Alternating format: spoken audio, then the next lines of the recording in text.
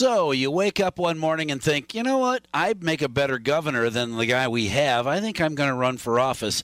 That's pretty much what happened to our guest this morning, Tim Michels, who is running to be the next governor of Wisconsin. Tim, good morning, and thanks for talking with us. Imagine, if you will, a day one. You've just announced you're super tired. You're in the office. And what are you going to do for us? Voters will put you in office, and now what are you going to do for us? Well, voters should know, and the citizens of Wisconsin should know, I'm going to do three things for them. I'm going to put more money in their pockets. We're going to have safer communities and neighborhoods, and we're going to have better schools, better educational options for parents. So those are the three top things. And, you know, Tony Evers, he's failed across the board on these issues. Crime is way up. Inflation is way up. Education test scores are down, and people's 401ks are down. Right. Something has to change. That's why I got in this race, and we're ready to provide new, bold leadership. How do you do those three things? Investing in police, pretty obvious. Investing in schools, pretty obvious, while at the same time putting money in my pocket. How do those three things fit together? Absolutely. So we are going to do massive tax reform in Wisconsin. How do we know that we can do that? We know that the people of Wisconsin are overtaxed right now. How do we know that? There's a $5.8 billion surplus in Madison. Governor Evers is running around saying, that's a good thing. Look, I've overtaxed the people. As a frugal, conservative businessman, I think that's a bad thing. I think the hardworking people of Wisconsin have earned that money. They're overtaxed, obviously, because of the surplus that we see. And I want to put that money back in people's pockets so that they can spend that money on goods and services that will benefit themselves and their families. That's how we're going to put more money, and that's going to help with inflation. Right. Many of my listeners would be happy if you returned a little less money to them individually and spent the vast majority of it fixing crappy roads and fixing crappy schools. So take $5 billion, divide it up three ways, but mostly schools and roads. And if there's a little left over after that, you can give me a tax credit, something. Nobody's going to go out, stand out by the mailbox waiting for that check in the mail. Well, it's not a check in the mail. It is a tax reduction, so people will pay over the years.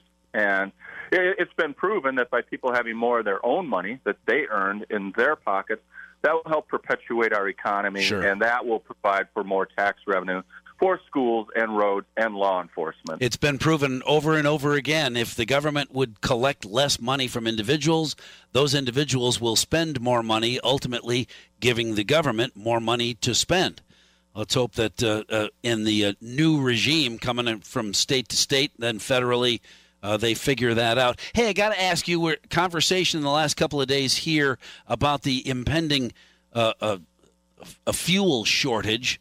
Diesel fuel is at a very limited. I'm already hearing about some truck stops in the east that are running out of fuel. And you own the biggest construction company in Wisconsin. What are you hearing? What are you telling your truck drivers about being able to get to the job site? Yeah, Mike, great question. And what's more important than being the biggest construction company in the state is 85% of what we do at Michels is energy infrastructure. So I'm not a politician. I'm an outsider. I'm a businessman, and I'm going to bring my real-life experience to the governor's office, and I will probably understand energy infrastructure and energy policy better than the other 49 governors. Now, the problem that we have is it's pretty much a federal problem right now with the canceling of the Keystone Pipeline and other energy policy bad decisions that were made by Joe Biden. But you know what? I'm going to lobby. I'm going to lobby the people in Washington, D.C., from our own senators and our own congressmen and even the president, if that's possible, to lobby him on energy policy and try and get the price of diesel down. Diesel drives up the cost of everything, groceries. Why? Because all the groceries have to be delivered. Right, the supply chain, absolutely. Farmers consume a lot of diesel. No, so we have to do something. I'm going to do everything I can to get the price down at the pump. No diesel fuel means no food, no Amazon, no FedEx, no nothing. People will be sitting at home waiting for the next big thing that won't come to their front door because there's no way to get it there. I talked with a number of farmers here in western Wisconsin that are worried to death because fuel for their farm is already at $5,000 a barrel. And what are they going to do if there's no barrels to buy? Yeah, it's really could be devastating. And, as fuel prices go up, it also a byproduct or a product of at the refineries is the fertilizers, and it's just going to drive food prices through the roof if we can even get the food delivered. Right. Food prices will be up, but you're right. You'll have to go to the farmer and ask for it directly because he can't bring it to the grocery store. Tim Michels, I wish we had more time, but I appreciate you giving me a few minutes of your very busy day. Thanks. In between stops across the state. Tim Michels for governor.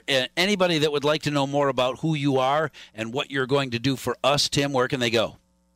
Yeah, then go to michelsforgovernor.com.